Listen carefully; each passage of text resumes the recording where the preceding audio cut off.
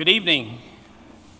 My name is David Leslie, and as the Executive Director of the Rothko Chapel, it's my privilege and real joy to welcome you here tonight for the Frances Tarleton Sissy Farenthold Endowed Lecture in Peace, Social Justice, and Human Rights. This is the 8th lecture in partnership with the Bernard and Audrey Rappaport Center for Human Rights and Justice at the University of Texas at Austin School of Law. In recognition of Sissy's leadership, both here at the chapel and at the center and at the law school, we alternate the lecture between here at the chapel in Houston and at the university in Austin. While last year's lecture was held at the University of Texas 7 months after Sissy's passing and featured a dynamic and evocative presentation by noted Indian writer and activist Arundhati Roy, this is the first Sissy lecture held in the chapel since her death on September 26, 2021. Now, while no longer with us physically, Sissy's presence and memory are deeply ingrained in this sacred space, as she served at one time as the chair of the board of directors and was our conscience in chief, reminding us constantly of our responsibility to do all that we can do to promote peace and further equity and justice, both individually and collectively. Now, as this is a joint lecture, and Sissy's lasting legacy is not only here, but also, I'm trying to find the right word, Karen, infused, embedded, ever present at the UT Law School. It's my pleasure to introduce my good friend and the visionary force behind the lecture, Karen Engel. Karen is the Minerva House Drysdale Regents Chair in Law at the University of Texas School of Law and founder and co-director of the Rappaport Center, who will now share a bit more information about the Farenthold Lecture and the genesis of the relationship with Sissy. Karen, welcome.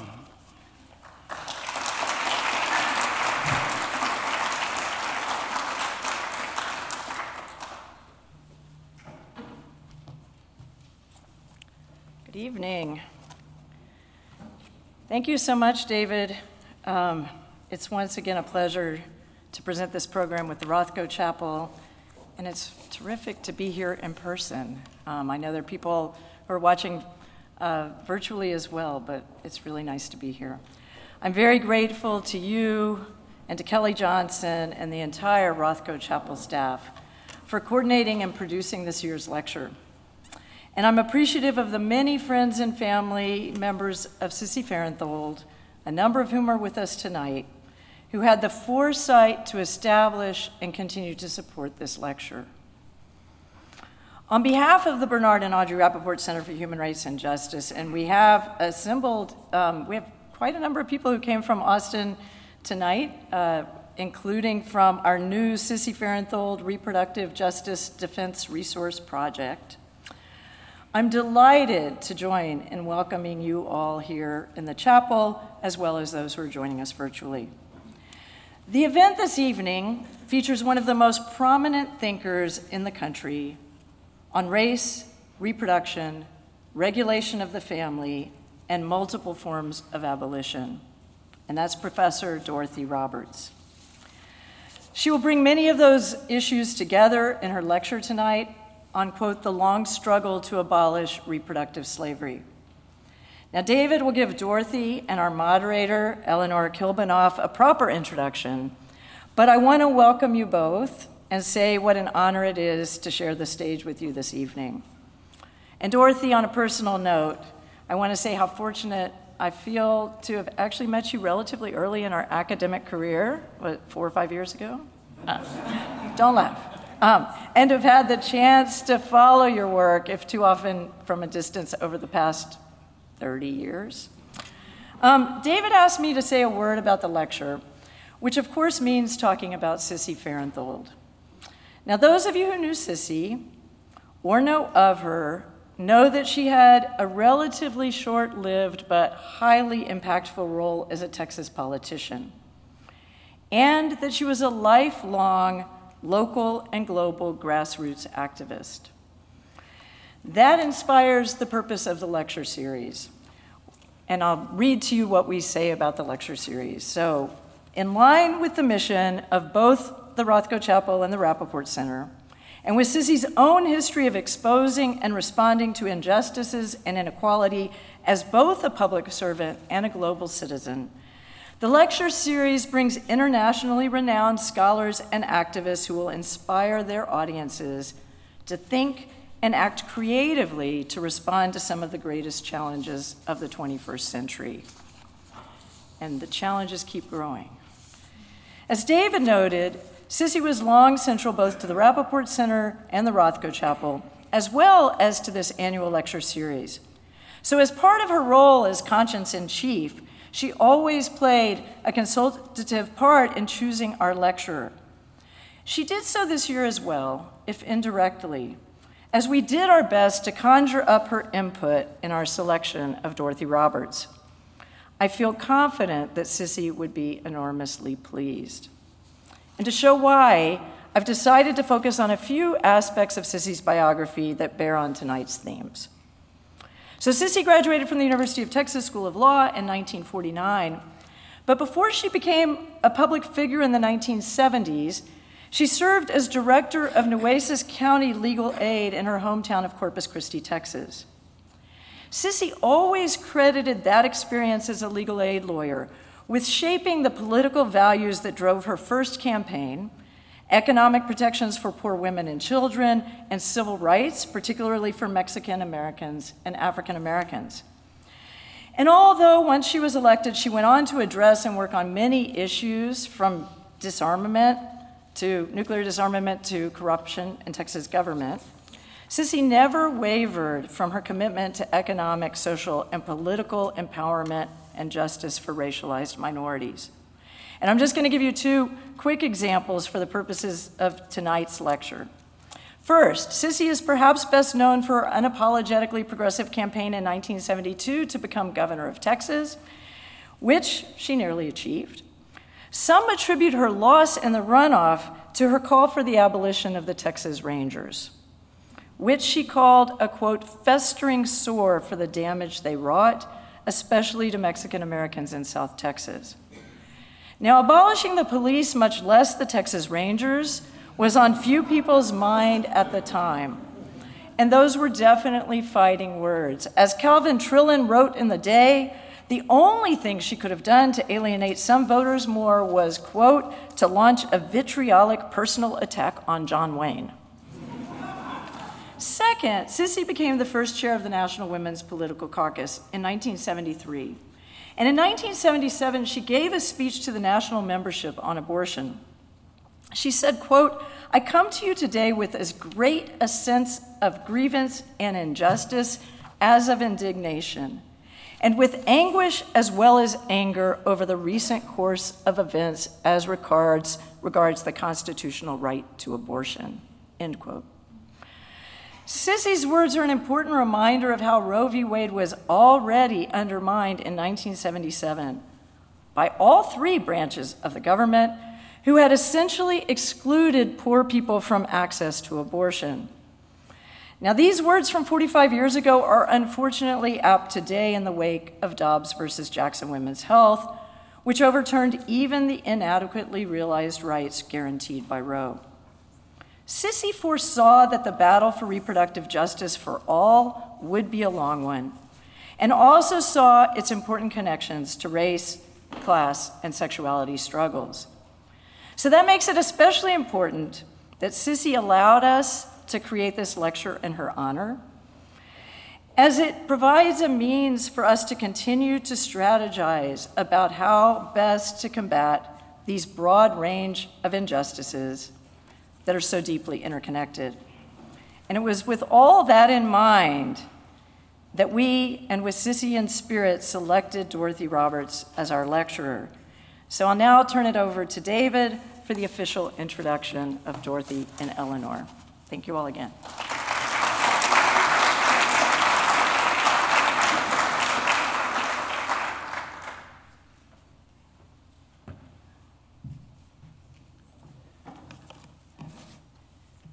Now, before I introduce tonight's speaker and moderator, I want to express our collective gratitude to the many individuals and institutional supporters for this year's lecture, including the Jacob and Therese Hershey Foundation for its generous underwriting support. And tonight we have in the house, I see Elizabeth Love, the director. Thank you all so much for not only your support for the lecture, but for your leadership in the media community and the broader state and world. Thank you so much for that. I also really special thanks to the Texas Tribune for supporting this year's lecture as the media sponsor. First time we've had that sponsorship. It's great, really helped us to get the word out statewide, if not beyond the borders of Texas, and UT Health Houston School of Public Health for their support as a community partner. So can we give them a big sign of appreciation? I'm going to echo what Karen said because it's been a great team effort to develop the lecture.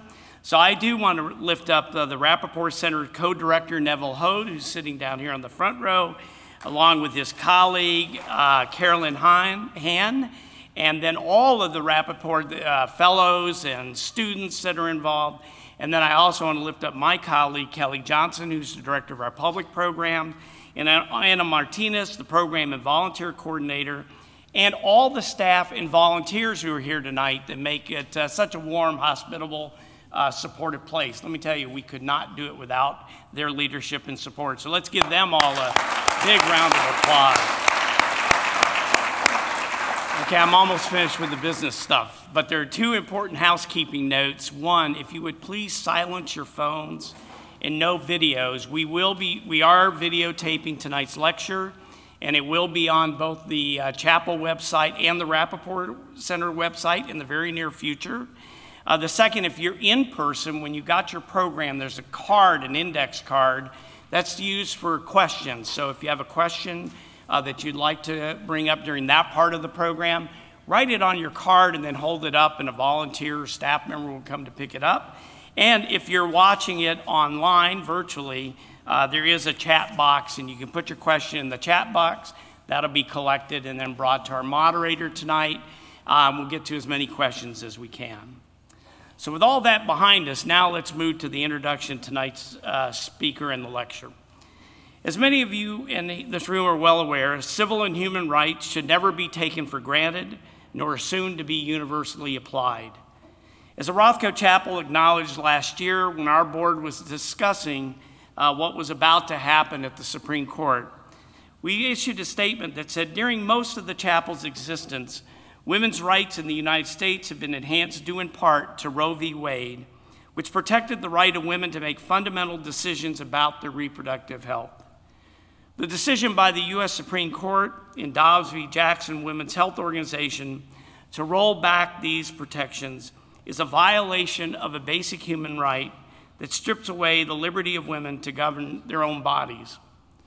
In Texas, as well as many other states in this union, when it comes to the full range of issues related to reproductive justice, it often seems like every aspect of individual and human autonomy is under attack, a reality that should be concerning to all of us, regardless of our personal feelings about abortion, gender-affirmative surgery, restroom of choice, sports, or childbirth.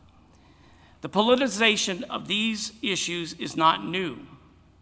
However, there is a growing and dehumanizing level of vitriol and violence that make dialogue difficult and compassion seemingly elusive. As such, what we are facing in this country is not just a political or a public safety crisis, but a spiritual existential catastrophe where a person's worth, meaning, and very existence is called into question. So then, with that as backdrop and reality, how do we navigate these troubled waters? How do we understand the genesis of the problems before us? What individual and collective actions can we take to reverse the current trends related to reproductive injustice and the stripping away of other civil rights that impact so many people in this country? To help us delve into these and other problems and their companion solutions to the challenges we face, we are very fortunate, as Karen noted, to have Dorothy Roberts with us here in the house this evening, whose work addresses many of the urgent social issues of the day. Professor Roberts is a Penn Integrates Knowledge professor at the University of Pennsylvania and is a George A. Weiss Professor of Law and Sociology, the Raymond Pace and Sadie Tanner Mosel Alexander Professor of Civil Rights, and Professor of Africana Studies. She is also the founding director of the program on race, science, and society, with appointments in Penn Cary Law and the School of Arts and Sciences. Roberts works at the intersection of law, social justice, science, and health.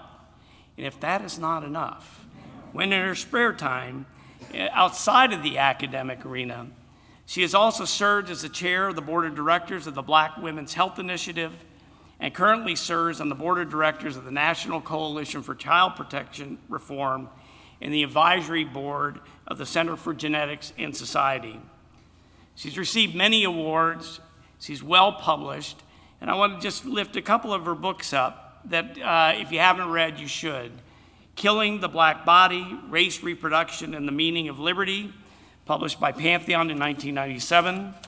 Fatal Invention, How Science, Politics, and Big Business Recreate Race in the 21st Century, published by New Press in 2011. And a recent book, Torn Apart, How the Child Welfare System Destroys Black Families and How Abolition Can Build a Safer World, recently published by Basic Books in 2022. Professor Roberts, we're just so grateful to have you in the house, and we'll be with you in just 1 second. Joining at our moderated conversation this evening will be Eleanor Kibanoff, who will engage in conversation, incorporate your questions into this evening's program. Ms. Kibanoff is the women's health reporter at the Texas Tribune and was previously with the Kentucky Center for Investigative Reporting, where she covered sexual assault, domestic violence, and policing, among other important social issues. She's worked at public radio stations in Kentucky, Pennsylvania, and Missouri, as well as NPR, and her work has aired on All Things Considered, Morning Edition, and Here and Now. So we've got two really committed and engaged individuals to help us delve into the issues that have been laid out this evening. So with that, my part is done. Let us give a warm welcome to Professor Dorothy Roberts as she comes to the dais.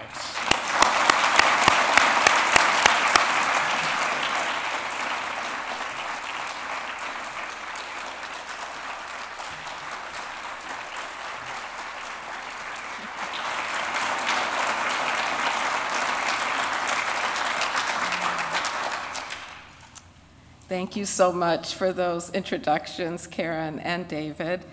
Yes, I think it's closer to 40 years than 4 years, Karen, that we have been engaging with each other in academia. I'm just so extremely honored to give the Sissy Farenthold lecture, and even more honored after hearing Karen's remarks about her and the parallels between our work. I regret that I wasn't able to meet her. I'm especially thrilled that the lecture is taking place in the Rothko Chapel, not to downplay UT Austin Law School, but there's just something special about this place, as you can all see. I had a chance to visit here without the crowd yesterday, and it really is a place that promotes peace and contemplation. And I feel liberated to show a little bit more of my spiritual side because of that, something that is hard to do in the academic settings I usually speak in. I'm also just so touched and moved that this is a lecture in Sissy Farenthold's name dedicated to peace and social justice and human rights. And I want to thank everyone who helped to bring it together. David Leslie, Karen Engel, Kelly, where's Kelly? Kelly and Anna, and I'm not sure where everybody is, but all the people at the Rothko Chapel and all the staff. I haven't met all of you, but everyone also at the Rappaport Center. And then the other co-organizers as well. I'm so grateful for that teamwork that brought the lecture together.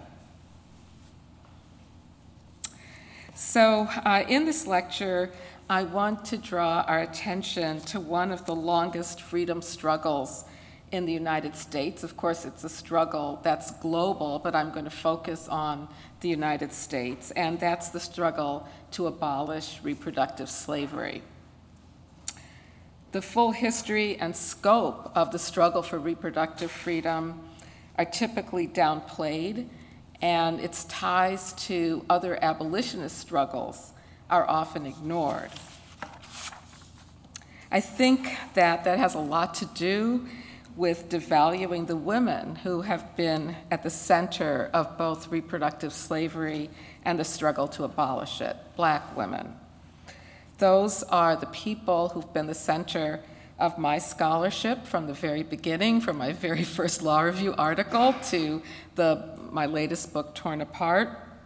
And I want to draw together my work over the last 3 decades, spotlighting the devaluation of Black women's childbearing, the criminalization of pregnancy, and my most recent scholarship on and activism on compelled family separation.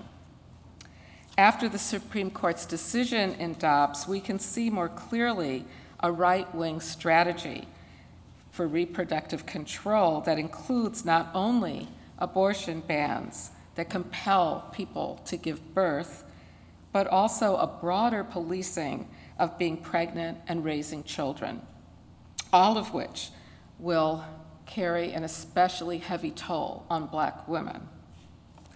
It's therefore more urgent than ever that we attend to Black women's longstanding struggle against reproductive slavery. So to do that, I think we have to start at the beginning of U.S. history and the enslavement of African women. Exploitation of enslaved women's reproductive labor entailed enslavers' domination of both childbearing and child rearing. Because enslavers had a vital economic stake in Black women's childbearing, they made control of reproduction a central aspect of the slavery regime. Enslavers claimed a property right in enslaved women's bodies and enslaved women's children from the moment of conception. In 1662, the Virginia Colonial Assembly had to decide the status of children born to Black women and fathered by white men, men who raped enslaved women with impunity. The colonists made the political decision to give the children the status of their mothers. Now, this, of course, violated the patriarchal law of human inheritance, which gave children the status of their fathers. Instead, they followed the law that applied to animals. Piglets, for example, are the property of whoever owns the sow. This radical break with kinship law had monumental impact on views about humanity. It permitted white men to profit from raping enslaved women by enslaving any resulting children. It allowed them to enslave their own children. How could they enslave their own children? By classifying them as belonging to a different race. It also cemented the myth that race is produced through reproduction and that Black women reproduce the subordinated status of their children. You know, I've written about that law for a long time. I wrote about it in my very first law review article in 1991. And every time I think about it, I'm just awestruck by the magnitude of what that law did. I'm going to repeat it because I think it's hard to wrap your head around how it was so essential to not only reproductive slavery, but also the very meaning of race. It helped to invent race. It helped to invent the lie that human beings are naturally divided into different races. So it allowed white men to profit from rape by enslaving the children that resulted from it. It allowed them to enslave their own children by just classifying them as a different race. So it erased kinship ties. It erased even biological. It's more powerful than biology, more powerful than family ties. Racism is so powerful, it can erase biology while pretending that it's biological. And then it, I think, is the origin of this idea that race is reproduced, that it's a natural product of procreation, and at the same time, the message that Black women's wombs are what create the disadvantage, the subordinated status of their children.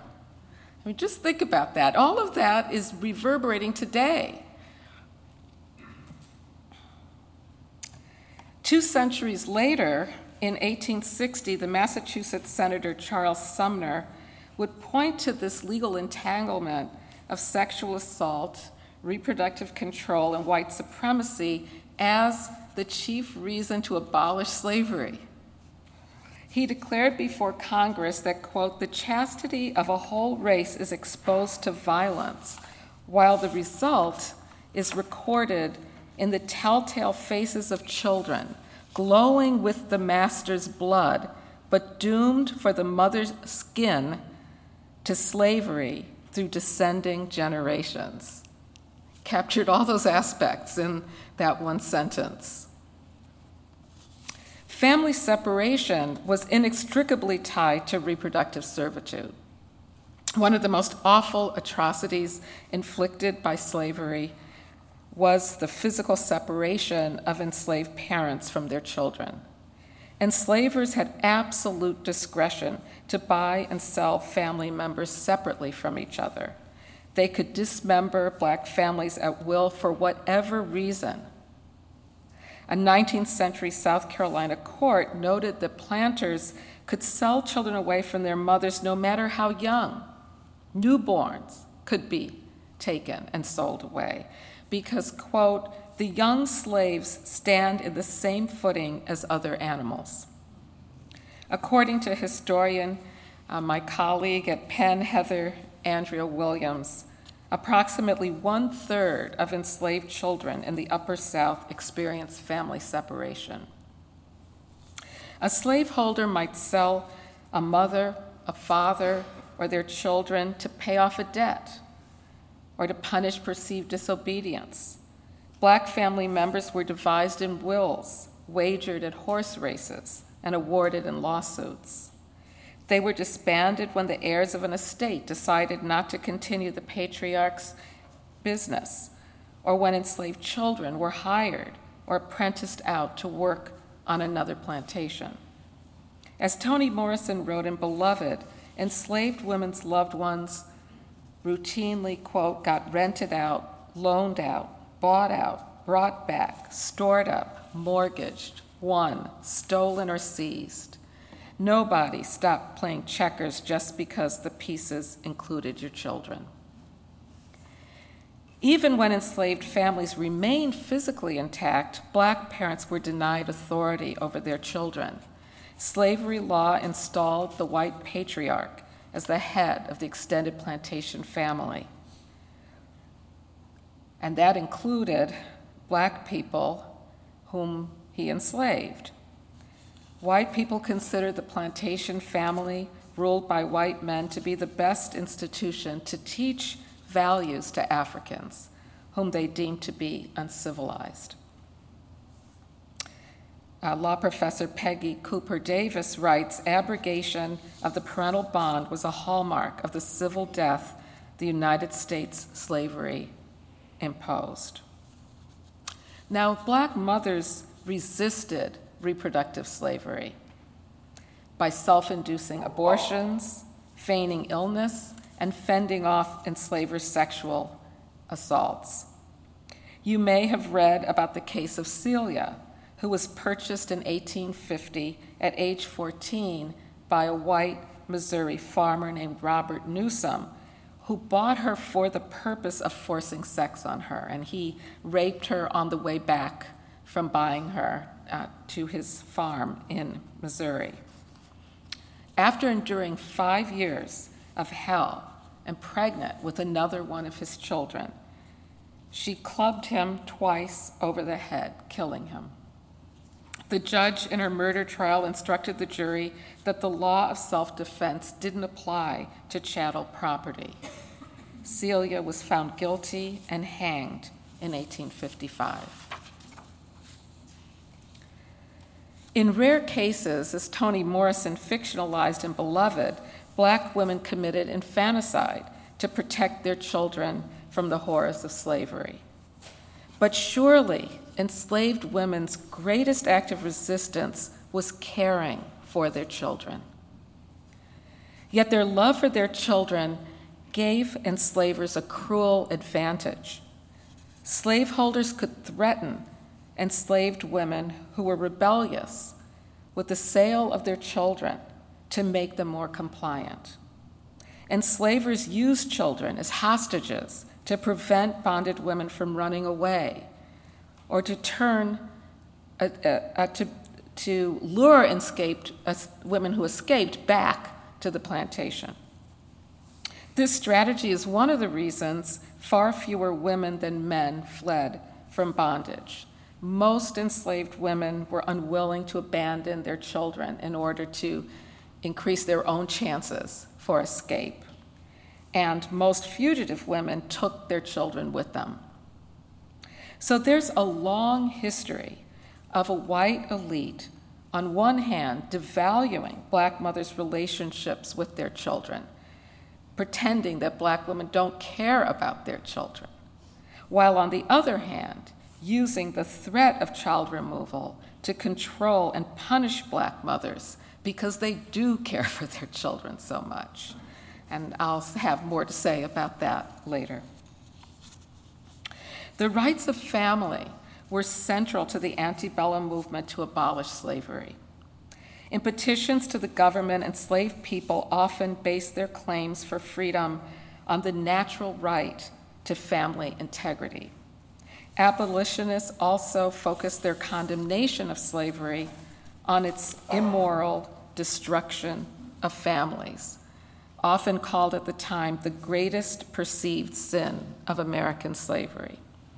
Images of crying mothers and children clinging to each other as merciless slave traders wrenched them apart were widely circulated in anti-slavery pamphlets, slave narratives, and newspapers. The Reconstruction Congress was moved to draft the 13th and 14th Amendments, both by formerly enslaved people's heart-wrenching accounts of family separation and by the argument that the right to family integrity is inalienable. For example, Republican Senator James Harlan of Iowa advocated for the 13th Amendment by accusing slavery of causing, quote, the abolition practically of the parental relationship, robbing the offspring of the care and attention of his parents, severing a relation which is universally cited as the emblem of the relation sustained by the Creator to the human family. His colleague, Senator Henry Wilson of Massachusetts, promised accordingly, quote, when this amendment to the Constitution shall be consummated, the sharp cry of the agonizing hearts of severed families will cease to vex the weary ear of the nation. Just as contemporary reproductive servitude can trace its roots to slavery, contemporary notions of family liberty can trace their roots to Black people's resistance against this form of state violence.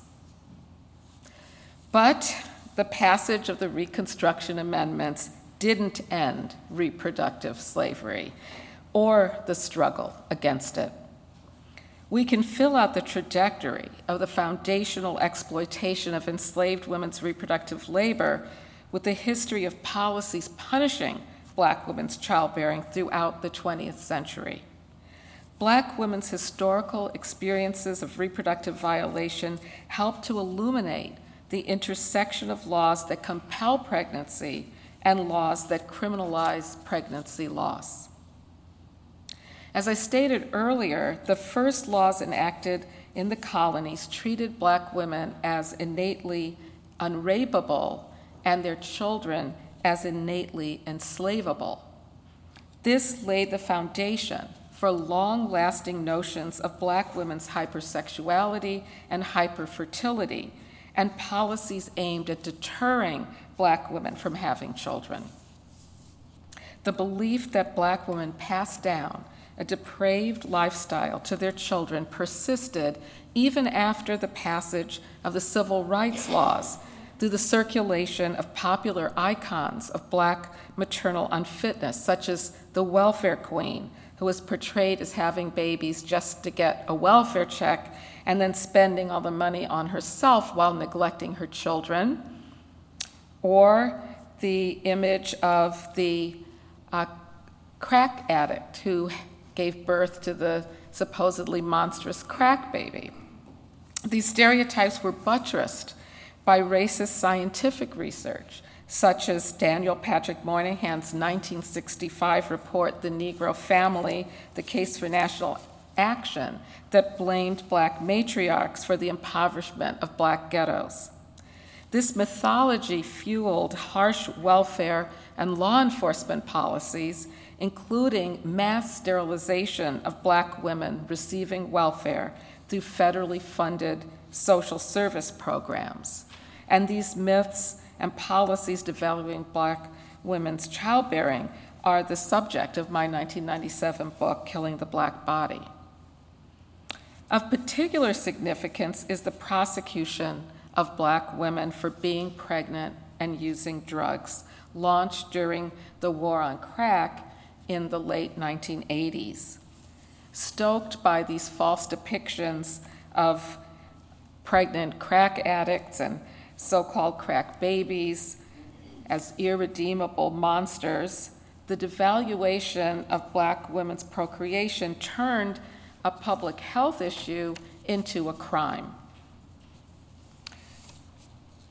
Over the ensuing decades, the fetal personhood movement developed a unified legal strategy of criminalizing pregnancy while shutting down access to abortion services. Legal theories crafted to prosecute Black women set the stage for more widespread criminalization for fetal harm.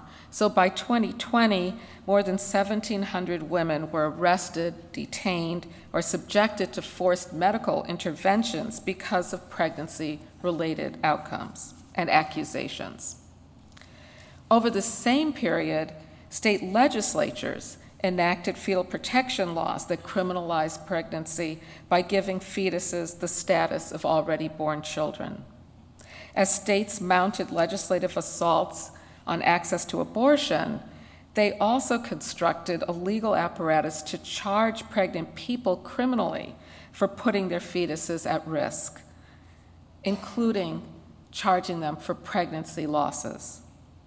Beginning with the 2001 homicide conviction of a Black woman in Mississippi named Regina McKnight, who spent 8 years in prison until her conviction was overturned for a stillbirth. Women have been arrested both for stillbirths and for attempted abortions under the same fetal protection laws. By eliminating Roe's protection of abortion before viability, which some states considered at least a limitation on fetal abuse prosecutions, Dobbs has unleashed state power to criminalize pregnant people who fail to deliver a healthy baby. The contemporary parallels to Black women's reproductive servitude during slavery don't end with policing pregnancy. They continue with forced family separation. Many Americans view the child welfare system as a benign social service provider that safeguards children from abuse and neglect in their homes. But as I explain in my latest book, Torn Apart, this government regime is better described as a family policing system. It's a powerful state apparatus that intensively regulates the most marginalized communities in this nation by accusing family caregivers of child maltreatment, investigating and monitoring them, placing their children in the foster system, and permanently severing their familial bonds. Child protection agents gain their power to regulate families by wielding the threat of taking away their children. In 2020 alone, child protection agencies investigated accusations of maltreatment involving 3 million children. In cities across the nation, CPS, or Child Protective Services, surveillance is concentrated in impoverished Black neighborhoods where all parents, all children, are ruled by the agency's threatening presence. Most Black children in America, 53%, will experience a CPS investigation at some point before they reach age 18. Okay, most Black children in America will experience an investigation for child maltreatment before they reach age 18. And in some counties, it's even higher. During CPS investigations, caseworkers typically inspect every corner of the home, and typically without any judicial warrant. The Fourth Amendment has basically been exempted. They've been exempted from the Fourth Amendment, even though it applies to them. And they interrogate family members about intimate details of their lives. They may strip search children to look for evidence and collect confidential information from schools, healthcare providers, and social service programs. More disruptive still is the forcible family separation that too often follows CPS investigations. Most of the more than $30 billion spent on child welfare services goes to keeping children away from their families, in foster care and adoption assistance, rather than prevention and family services. More than 1 in 10 Black children will be taken from their families by their 18th birthday. Most children in foster care were removed from their homes based on accusations of parental neglect, which is defined as failing to supply, quote, the proper or necessary support for a child's well-being. And obviously, that is easily confused with poverty. Based on state child neglect laws, child protection investigators interpret conditions of poverty, such as lack of food, insecure housing, and inadequate medical care education, as evidence of parental unfitness. And what's the remedy they provide? State agents force families into an onerous regimen of supervision that rarely addresses their needs. Parents who are unable to complete agency requirements in order to recover their children from foster care within an imposed time frame face termination of their rights. A judge permanently severs their legal relationship with their children. The struggle to abolish reproductive slavery also continues in the battle over abortion. Although there are obvious distinctions between exploiting the reproductive labor of enslaved women and banning abortion, there is also a profound resemblance in the denial of autonomy caused by compelled pregnancy in both cases. I think we should consider the violence inflicted on Black women by compelling their pregnancies under slavery to elucidate the violence inflicted on pregnant people today by compelling them to give birth under abortion bans. Enslavers' legal control over Black women's reproductive capacity and the law's failure to give enslaved women any legal right to bodily autonomy cast an archetype for laws that compel pregnant people to give birth. As historian Jennifer Morgan asked, where is the precedent for the appropriation of a person's body by the state? Where did we learn in this country that the state could define a fetus as a distinct matter of law and property and state intervention? We learned that from the long and violent history of hereditary racial slavery. Enslaved women's resistance against reproductive servitude also proves the Supreme Court's error in Dobbs.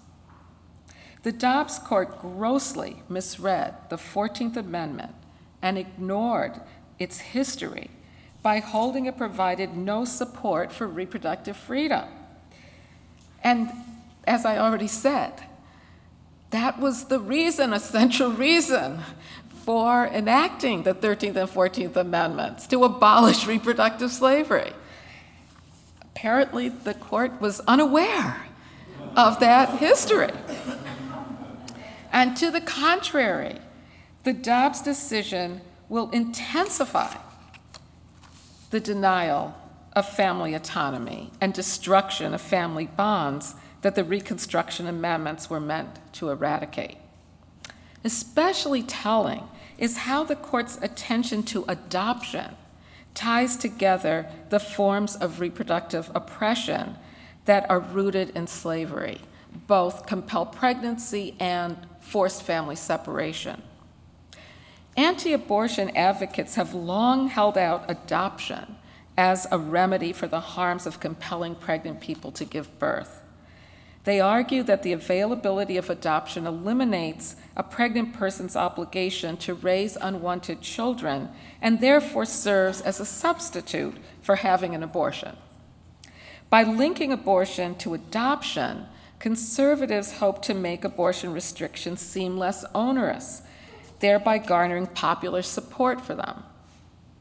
But liberals, too, have embraced adoption as a seemingly uncontroversial child welfare policy that can build common ground with conservatives on the hot-button issue of abortion. The adoption remedy became a significant aspect of the Dobbs decision. Some anti-abortion activists who gathered outside the Supreme Court during the oral argument carried signs with the message, "I will adopt your baby." And during Julie Rickleman's argument on behalf of abortion clinics, Justice Amy Coney Barrett suggested that the burdens experienced by pregnant people who are denied abortions could easily be relieved by relinquishing their babies. Here's what she said, how she questioned Julie Rickleman during the argument. Quote, "Insofar as you and many of your amici focus on the ways in which forced parenting, forced motherhood would hinder women's access to the workplace and to equal opportunities, it's also focused on the consequences of parenting and the obligations of motherhood that flow from pregnancy. Why don't the safe haven laws take care of that problem?" Now, Justice Alito picked up this idea in his majority opinion. It didn't stay at the questioning during the oral argument. He recited without any criticism anti-abortion advocates' argument, quote, that states have increasingly adopted safe haven laws which generally allow women to drop off babies anonymously, and that a woman who puts her newborn up for adoption today has little reason to fear that the baby will not find a suitable home. That's a quote from the Dobbs decision. Okay, he then backed up this false claim with a footnote that quoted a 2008 CDC report, quote, "Nearly 1 million women were seeking to adopt in 2002, i.e., they were in demand for a child, whereas the domestic supply of infants," this is a quote from the opinion, footnote, "the domestic supply of infants relinquished at birth or within the first month of life and available to be adopted had become virtually non-existent.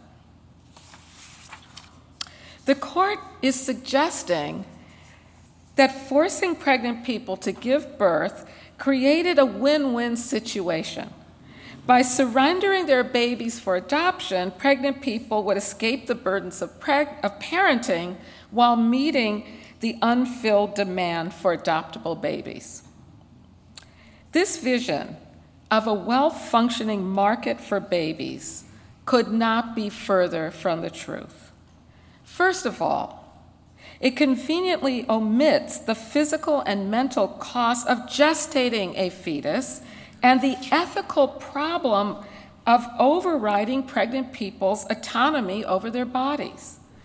The adoption market imagery falsely treats the decision to surrender the baby as if it were a freely made reproductive choice, when in reality it was coerced by the inability to get an abortion. But there's more. There's more that's so false about this baby market imagery. It terribly mischaracterizes how the adoption system operates. Justice Alito's portrayal of the transfer of babies from birth mothers to adoptive couples as an equitable transaction masks the coercive power arrangements that underlie the transfers. To begin with, pressuring people to relinquish their babies for adoption typically takes a profound emotional toll.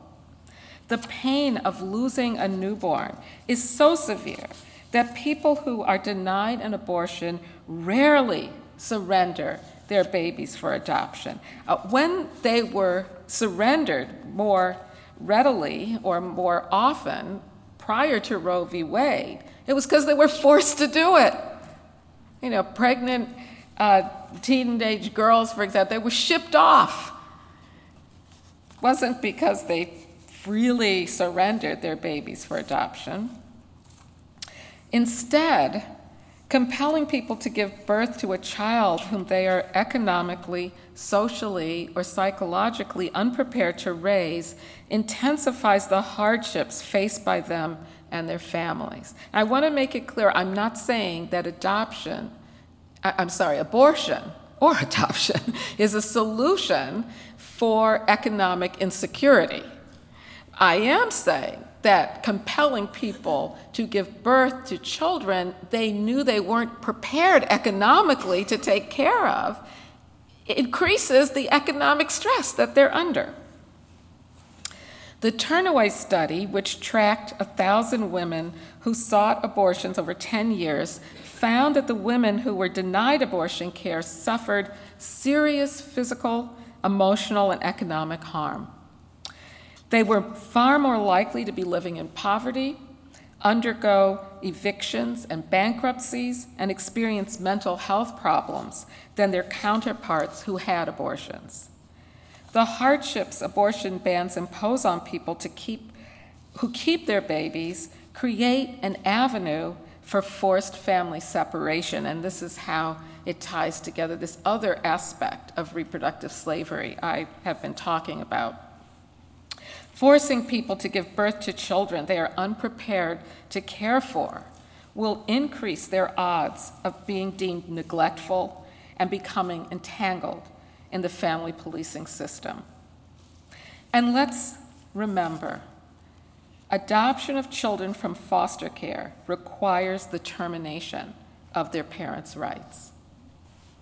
Far from being a free market transaction, as the Dobbs Court implied, the availability of children in the foster system for adoption results from a system that relies on coercion, threats, and terror. The justice's promotion of adoption also ignores the untold number of what have been called legal orphans in the foster system, children who were legally severed from their families, but were never adopted. Many of these children age out of the foster system, abandoned by the state at age 18 or 21. And obviously, they're vulnerable to houselessness, poverty, and incarceration. Denying access to abortion will increase the numbers of children consigned to and spit out of the foster system without any family ties at all. So, just as criminalizing abortion will increase the number of children forcibly removed from their homes, so criminalizing fetal abuse will expand the grounds for family separation. Being pregnant and using drugs is already seen as evidence of parental unfitness. Hospital staff routinely screen certain newborns for evidence of their mother's drug use during pregnancy and report positive results to child protection authorities. Over the last 30 years, states have increasingly included prenatal drug use in their definitions of child maltreatment. Now, most states don't have either universal drug testing or clear testing rules, nor do they have any checks on when to report positive tests to police or child protection authorities. And this free-for-all invites rampant discrimination against Black mothers by hospital staff.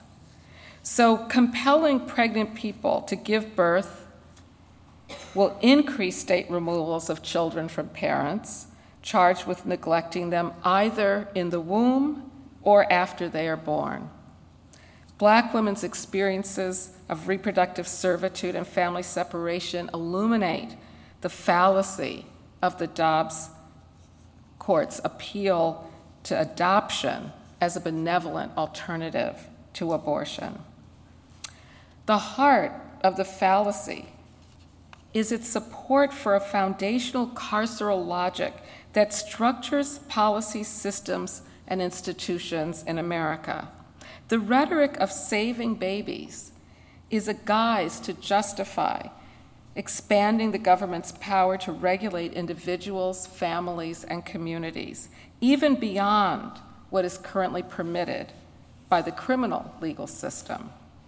The veneer of benevolence obscures how these integrated reproductive violations support racial capitalism, the U.S. system of wealth accumulation grounded in racist hierarchy and ideology. They all impose a punitive approach to meeting families' material needs that takes the place of needed social change.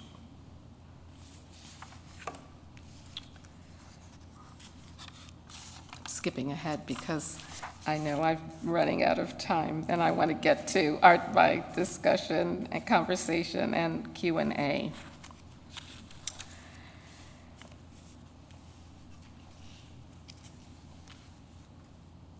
We can see the relationship between racism, poverty, and reproductive slavery and the geography of abortion bans. The states that enacted the most severe restrictions on abortion are the very ones with the highest child poverty rates, the worst healthcare systems, and the fewest supports for struggling families. These same states have the highest maternal and infant mortality rates in the nation, rates that are far worse for Black people. Put differently, the states that compel pregnant people to give birth are the very ones that are the riskiest, the deadliest for Black people to be pregnant. Dobbs envisions a society where adoption is forced upon politically marginalized people as a response to crises caused by racial capitalism and structural inequities. Malcolm X said, and this is one of my favorite of many quotes by Malcolm X, "I have no mercy or compassion in me for a society that will crush people and then penalize them for not being able to stand up under the weight." That is precisely what this society does through its policies of reproductive slavery. We should have no mercy for such a regime, and we should have endless compassion for the people it crushes and punishes. That leads me, more than anything, to join the continuing abolitionist struggle against reproductive slavery. Black feminists have long argued that reproductive freedom includes both bodily and family autonomy. We have developed a reproductive justice analysis that accounts for the entanglement of abortion bans, criminalization of pregnancy, and forcible child removal. The human right not to have a child, and to raise a child in safe, supportive, sustainable communities has always been, from the very beginning, chief tenets of the reproductive justice framework. And it's a framework that is made more urgent than ever by Dobbs. Rather than center on defending legal protections for the most privileged people, the reproductive justice movement centers on creating a society that meets human needs without policing pregnancy and families. Abolition isn't just about tearing down oppressive systems. W.E.B. Du Bois attributed the defeat of freedom despite emancipation and the passage of the Reconstruction Amendments to the failure to create what he called an abolition democracy. True freedom required not only the end to chattel slavery, but also the simultaneous building up of a free society for everyone. An essential part of prison abolitionist theory is that eliminating prisons must occur alongside creating a society that has no need for them. Prisons will only cease when social, economic, and political conditions eliminate the need for them. Abolitionists are working toward a society where prisons are inconceivable. So how do we envision a society that is more peaceful, just, and humane while focusing on the problems of today? Or to put it in reverse, how do we deal with the world as it is now while also working toward the world we want it to be? Or to put it in more existential terms, which standing in the Rothko Chapel, as I said, makes me feel liberated to raise more existential questions. How do we live on earth while reaching for heaven? For me, that is the central question of my faith, but I suspect it cuts across many spiritual decisions. The spiritual center of the Christian faith, Jesus, taught that our hope for eternal life in heaven had to shape how we loved people on earth. In the Gospel of Matthew, Jesus identifies who will be blessed in heaven. I was hungry, and you gave me something to eat. I was thirsty, and you gave me something to drink. I was a stranger, and you invited me in. I needed clothes, and you clothed me. I was sick, and you looked after me. I was in prison, and you came to visit me. The righteous people listening to him were confused about when they did all those things for him. And Jesus replied that it's whatever they did for the least among us on earth that counts. Enslaved women had to imagine a future where slavery didn't exist in order to strive toward freedom in the here and now. Abolishing slavery meant believing in a radically different future and working toward it even while still in chains. In the words of a great abolitionist visionary, Angela Davis, you have to act as if it were possible to radically transform the world, and you have to do it all the time, right now. But how can abolitionists take incremental steps toward dismantling carceral systems without falling into reformist traps? Another visionary abolitionist, Ruth Wilson Gilmore, resolved this quandary with the concept of non-reformist reforms. To be abolitionists, reforms must shrink rather than strengthen the state's capacity for violence and facilitate the work of building a reimagined society. By engaging in non-reformist reforms, we can strive to make transformative changes in carceral systems with the objective of demolishing these systems rather than fixing them. And we can unite the movements for reproductive justice, for prison industrial complex abolition, for abolition of the family policing system, under the banner of a shared vision of a caring and free society rather than a carceral society. We should connect activism to guarantee the legal right to abortion and all that's needed to actually be free from compelled pregnancy to the growing movement to dismantle family policing, led by parents and youth who have been ensnared in it. These activists promote legislation to end mandated reporting, to guarantee legal representation for parents, and to require informed consent for drug testing of pregnant people and their newborns. They advocate for policies that shift government funds away from coercive interventions in families toward putting resources directly in family caregivers' hands. And they are creating community-based approaches to support families and keep children safe. With a common radical vision for meeting human needs and caring for each other as equal human beings, we can build a society where all aspects of reproductive slavery, compelled pregnancies, compelling people to give birth, punishing people for pregnancy outcomes, and forcing people to surrender their children, all this would be unimaginable as a way of meeting human needs. That abolitionist vision, that mission, is as urgent right now as it ever has been. And I urge you all to join, and thank you so much for your attention.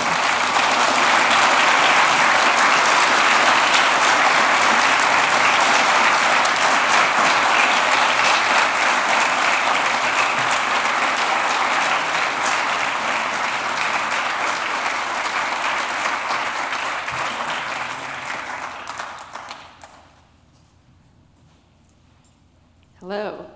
Let's give another round of applause. That was wonderful. Thank you. So yes, as was introduced, I'm Eleanor Klibanoff. I'm the women's health reporter at the Texas Tribune, and thrilled to be here today talking with you. Thank you. Thanks so much absolutely. For yes. joining. Thank you. I had about 1,000 questions before you started talking, and now just as many. So, and we are eager to hear all of your questions. So if you write them on the slip of paper and hold them up, we'll get them brought in the mix, and we'll all get out of here by dawn, I think. So yes, I want to start by sort of asking you, as you talked about, for 40 years you've been writing and talking about these issues of reproductive justice and family policing and, pregnancy criminalization, all these things that are now sort of in the mainstream conversation. Yeah. I think New York Magazine had the headline, "Dorothy Roberts tried to warn us." I mean, what has the last year been like for you to see these issues now in the conversation? Yeah, it's both disturbing that I and many others have been writing and advocating and organizing around, for example, criminalization of pregnancy. I mean, that was what inspired me to write Killing the Black Body. To write my first law review article was on the prosecution of Black women who are pregnant and using drugs, published in 1991, and writing about how that was connected to the criminalization of abortion and the lack of a real freedom for autonomy over our bodies. And it's been a struggle to get even the mainstream reproductive rights organizations to take up this more holistic view of reproductive slavery and reproductive resistance. And so it's been frustrating. I could also add, I wrote a book called Shattered Bonds over 20 years ago about racism and the child welfare system, and had in that book that it should be abolished, the system should be abolished, and also not seeing very much attention to it. So in one sense, it's frustrating to work so hard, and again, it's not just me, others working as well, without much media attention, without, if there's attention, it often skews what the issues are to end up with a punitive approach to them. But on the other hand, it's been so thrilling to see even in the last 2 years, I often say I've seen more happen toward abolishing these systems and toward true reproductive freedom and understanding the meaning of reproductive justice and organizing around it in the last couple years than I saw in the preceding 20 years. So, and that's both the recognition of how criminalizing pregnancy broadly is happening, and how this broader notion of our reproductive freedom is under attack. That the connection between banning abortion and punishing reproductive pregnancy outcomes, and how it's the same policies. The fetal protection policies are the same ones in either case, whether you're planning to give birth or you want to terminate your pregnancy. That overall policing is fomented and being supported by these same kinds of ideologies. So I think people are more aware of that. Dobbs, I think, has made it very clear, hopefully clear to people, that these connections are taking place and that we need a reproductive justice movement that is broader than just the legal protection for abortion. So that's inspiring. And then also the growing movement against family separation, against family policing, that has taken off in the last few years is very, very exciting. Yeah, absolutely. Do you see, in states like Texas, where we have a very conservative legislature, a very conservative sort of political apparatus at work, do you see a path for reproductive justice to be realized? I understand the urgency of the call to action, but is that realistic? Yes, it has to be. Well, it depends on what the word realistic and what the time frame is. But I think, yes, it is realistic. I think we have to believe that we can win against the forces of reproductive slavery that I've been talking about. And the question is, what are our strategies? How can we organize broadly in order to have enough political power to make these changes? So, and there are various avenues. The legislature can change. It doesn't have to stay the same. It's harder to change the justices on the U.S. Supreme Court, but we have other avenues besides relying on the U.S. Supreme Court. I'm not familiar with the entire makeup of the courts in Texas, but state courts have ruled in ways that are much more progressive and freedom-enhancing than the U.S. Supreme Court. It's almost hard to imagine a court that isn't more freedom-protecting than the U.S. Supreme Court. And there's also community organizing.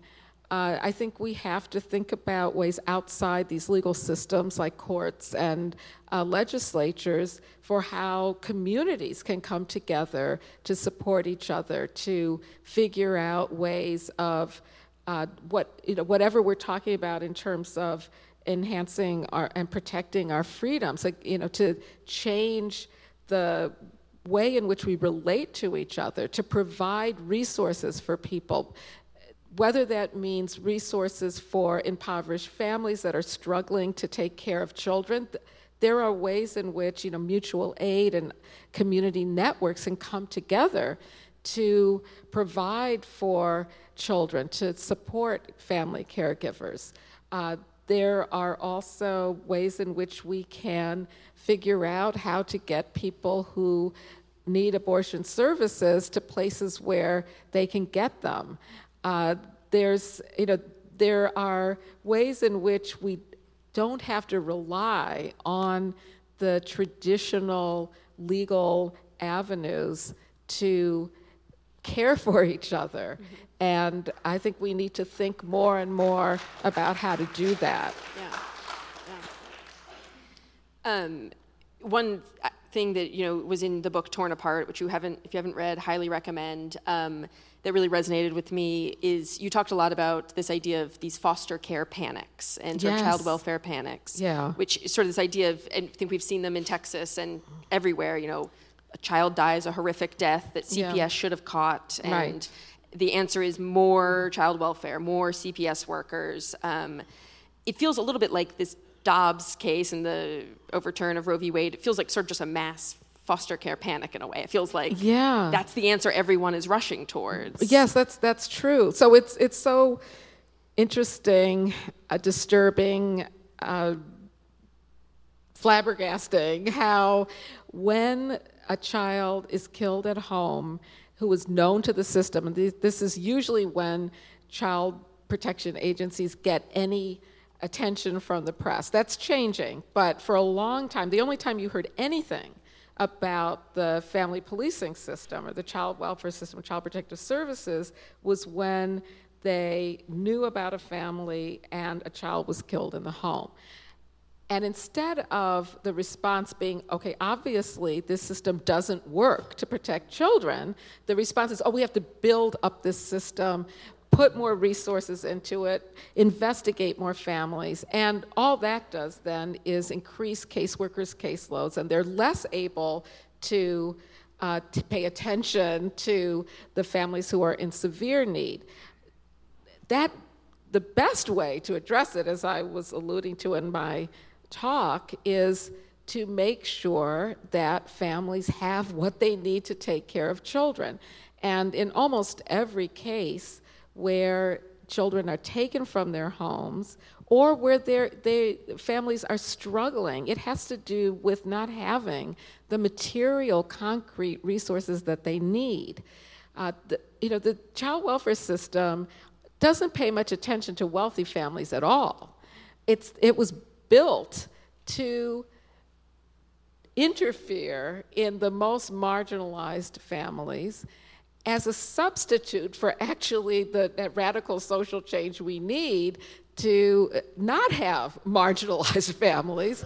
And so it doesn't pay any attention virtually to wealthy white families because they can fend for themselves. They have the resources to deal with problems that do occur in those families. Children do have needs in those families as well. They even have unmet needs in those families. They have problems, but this is not a system that was created to deal with that. And so what we have to do is radically change our approach to child welfare altogether, to have a society where children's needs are met and not punish families because they're unable to meet them. And so,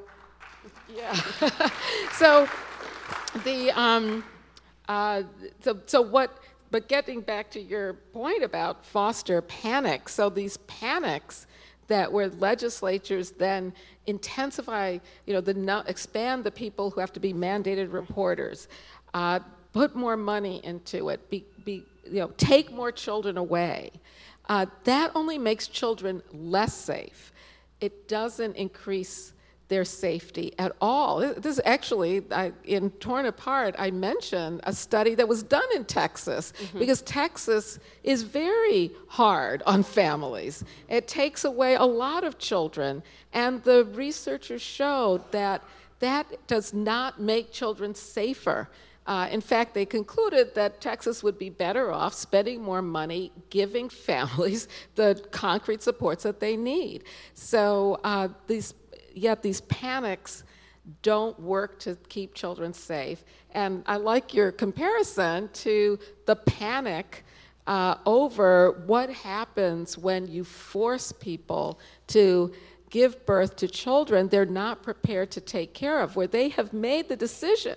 They know for themselves, I'm not prepared for whatever reason, to raise a child or another child, because of course most people who have abortions have children, right? They are caring for children. They care about those children, and they know they're not prepared, in many cases, this isn't always the reason, but to have another child. And the panic over what will happen to those children,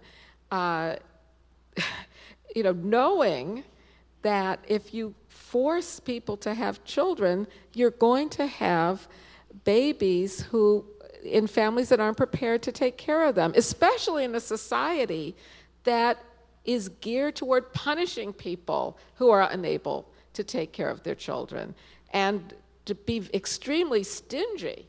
I left out of my lecture, I had a whole part of it where I was going to talk about the welfare restructuring in the 1990s, the end of the federal guarantee to welfare, which was fueled largely by this myth of the black welfare queen, and its pairing with the Adoption and Safe Families Act that sped up termination of parental rights as a way to deal with the mushrooming foster population. And those two coming together, 1996 and 1997, they really reflect this ideology in our nation that people should not get support to care for their children, and if they can't make it, then their children should be taken from them and their parental rights terminated. That's what those two laws together meant. They ended the federal guarantee of income supports for struggling families, while at the same time continuing the requirement that states protect children from abuse and neglect, largely by taking their children away from them, and then added that the solution now, obviously that's going to cause an even greater foster care population. The solution was to terminate their parents' rights and get them adopted. So every one of these is an example of this idea of the crisis around caregiving in America that is created by our grossly unequal and unjust economic system, racial capitalism, and the solution is to punish those people. It's exactly what, that's why I love Malcolm X's quote, that it crushes people and then punishes them for not being able to bear the weight of the crushing burden of structural inequality. And that's the crisis. That's the crisis of racial capitalism in America, and our stingy approach, our cruel, unjust approach to caring for children and families. And the answer to the crisis are these punitive systems. Put them in prison, take their children away, lock them up, terminate their parental rights. That's the answer that we're left with. Force them to give birth and then take their children from them. And in Texas, put them in a system, a foster care system that a federal judge has said, children leave more damage when they enter it. Absolutely, right. We know that. Right. Yes. Well, Texas, yes. There's so many. I have so many examples of Texas and torn Texas apart. Lends itself to. It does, because I point out, and I pointed to Texas when I make the point that we have tried to reform this system for decades and decades. I myself have participated in reform efforts. After I wrote Shattered Bonds, I worked for 9 years in reform effort in Washington state out of a class action lawsuit like the one that Texas has been under for violating the constitutional rights of children in the foster system. And those 9 years went by, and the system is basically the same. And I point to the same thing in Texas, where Texas has been under this consent decree to improve its foster system, and the judge over and over again says, you're violating it, you're still harming children in the foster system. But the thing is that's what the foster system does. It traumatizes children, it terrorizes families, it traumatizes children. It's structured to harm children. So, many of us, and I see Alan Detlef here, the co-founder of the Upend movement and former dean at the University of Houston Graduate College for social work. We both have been working on this, and I point to him because he's in Texas working on this, it's one, but we could point to every state, because it's not a matter of fixing this system, making it less harmful to children in the foster system. We have to abolish this system because it is structured to harm children and their families.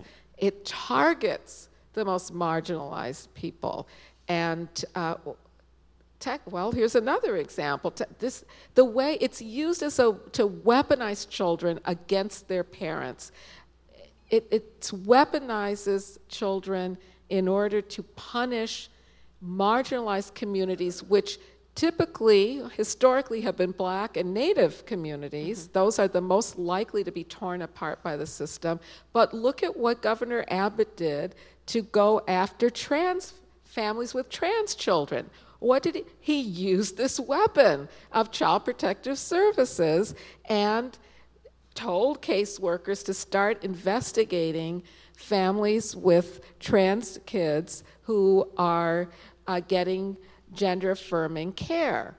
And it lays wide open the ability of these families to be terrorized because of the gender identity of the children. And that's just one of many examples of how this system can be used in order to target people who don't conform. It can be used as a weapon against rebellion. It was the weapon of choice by the U.S. military during the so-called Indian Wars, a military strategy to decimate Native tribes by taking their children away and putting them initially in military camps, and then that turned into the boarding school policy, the policy of adopting Native children, taking them from their homes on grounds of neglect and getting them adopted by white families or put into white-dominated orphanages. So, there's so many examples after the civil rights gains. What did the South do in order to have a backlash against school desegregation and other kinds of gains? They began to drop Black mothers from the welfare rolls, which they had just recently gained access to, and then start putting their children in foster care. And that there was a rule passed in the 1960s, federal rule, that if there wasn't a suitable home to receive welfare benefits, then it wasn't suitable for the children to stay there, and we start to see this skyrocketing of the foster population into the 1990s, and then we see the backlash of the Adoption Safe Families Act and welfare restructuring. So there's just so much historical evidence that this system targets both to punish, to control, to surveil, and to squelch rebellion, much in the same way as I mentioned during the slavery era, how children could be weaponized against Black mothers to keep them on plantations. Yeah. The same kind of strategies we see today. Right. And no, absolutely. One of the Texas ranks 50th in the nation for direct cash assistance through TANF, the temporary assistance for needy families. Yeah, yes. I mean, one of the things you talk about in the book is this binary we have. The way we think is, there are good parents and there are bad, and the bad parents are like pathologically bad. Yes. When in fact, and the CPS workers are uniquely ill-equipped to give them what they actually need. I mean, we've heard these stories again and again about, well, okay, how do I get safe housing? Well, I don't know, but that's not... Right. So most children who are taken from their families and put in foster care, the foster system, I hate using the word care because it's not really a form of care, but they are taken on grounds of neglect, which, as I said, is simply failing to meet the needs of children, the material needs of children. Some state statutes list those needs, failure to provide secure housing, failure to provide adequate clothing, adequate food, adequate medical care. And the caseworkers are not equipped to provide those things. What they do is, well, first let me say, the underlying ideology of this is that the reason why parents are neglectful is because there's something wrong with their thinking. They're pathological. So they need therapeutic remedies. So it's both that the child welfare agencies don't have the resources that families need. They're not set up that way. Our national approach to child welfare isn't set up to actually give families what they need to take care of children. And so the caseworkers don't have that. They don't have a house to provide, or insecure housing to provide to a family they find in a homeless shelter. They don't have the clothing and food. I mean, maybe little, temporary amounts of it, but not the sustained kind of nourishment and clothing and shelter and all of that families need. So it's both they're not equipped to do it, but also that's not what the approach is. The approach is we have to train these parents to take better care of their children, and so they're much more likely to be forced to go to parent training classes than to get secure housing, for example. Right. And there's this therapeutic, psychological kind of approach, which then obscures the structural reasons, the structural impediments to these families having the resources they need for children. And that's not to say that they may not have other kinds of issues they're dealing with. I mean, maybe there is a mental health problem. Maybe there is a substance use problem. Again, those problems exist in wealthy families too, and their children aren't taken from them. So the answer doesn't have to be to take children away. The same thing that a wealthy parent with a substance use disorder, we know they exist. Just read the latest memoir of any, child actor or wealthy white person, and they all talk about how terrible their parents were. What the one on the bestseller list is I'm glad my mom died or something like that, and she, so we know that those problems exist, but they're not dealt with by separating the family. And so we have to completely, again, abolish this whole approach to struggling families of it's their fault because of some pathology, and the way to fix it is a kind of therapeutic remedy. Right. So we are closing on time, but I do want to get to this question because I think it could be a great place for us to, this is a question from a student here, but if you want to take it even wider than that, is as students, how do we advocate for graduate coursework in reproductive justice and Black maternal health? But I'd love to know your thoughts on that from, across school levels and even, people outside of academia. Yes. So that's a great question because I think, as a teacher, a professor, especially one who has been teaching for, it's not quite 40 years yet, but almost. It's more than 30. And I probably shouldn't say this, but probably near retirement in the foreseeable future. And I look more and more to students to carry on this struggle.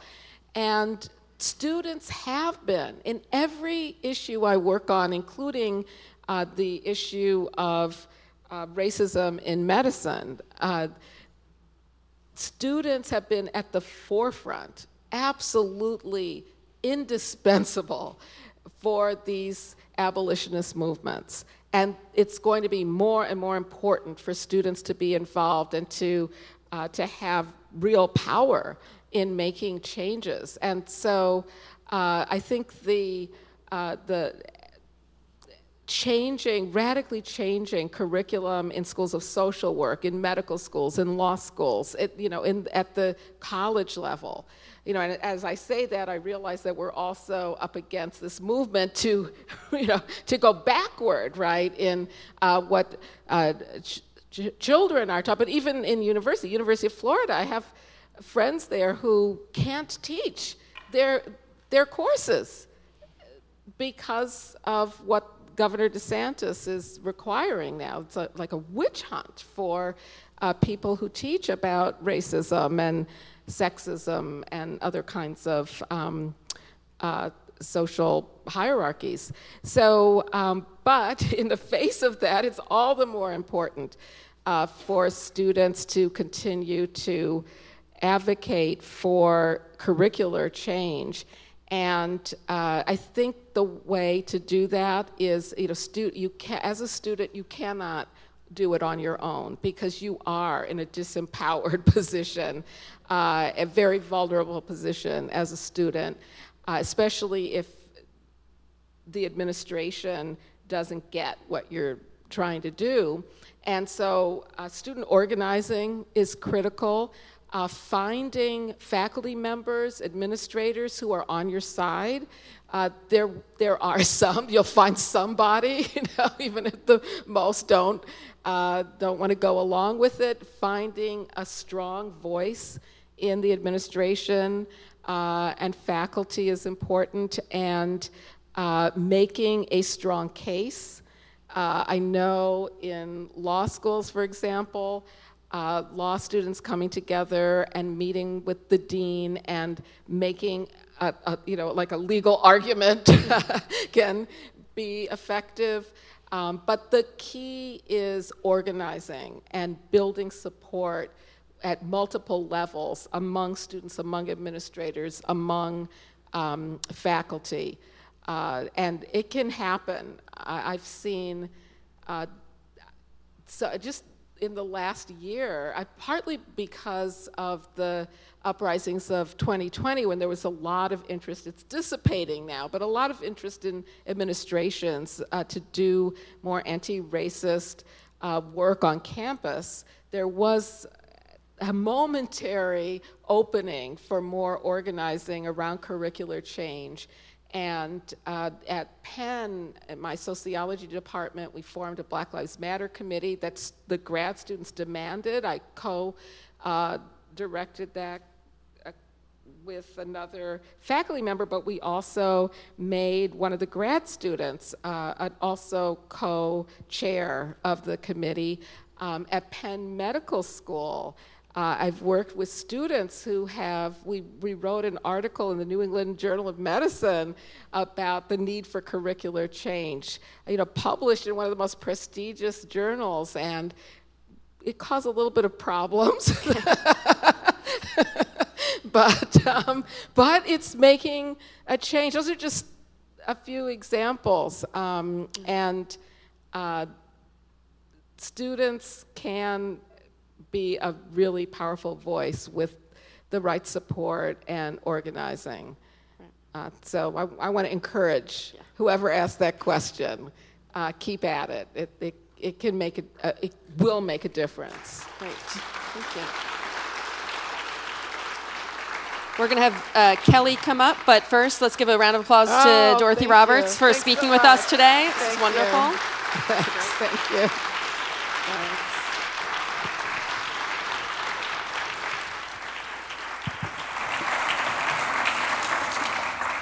Well, thank you so much, Professor Roberts and Eleanor, for your conversation on these urgent intersecting issues. Let's just show our gratitude one more time for them for being here with us tonight.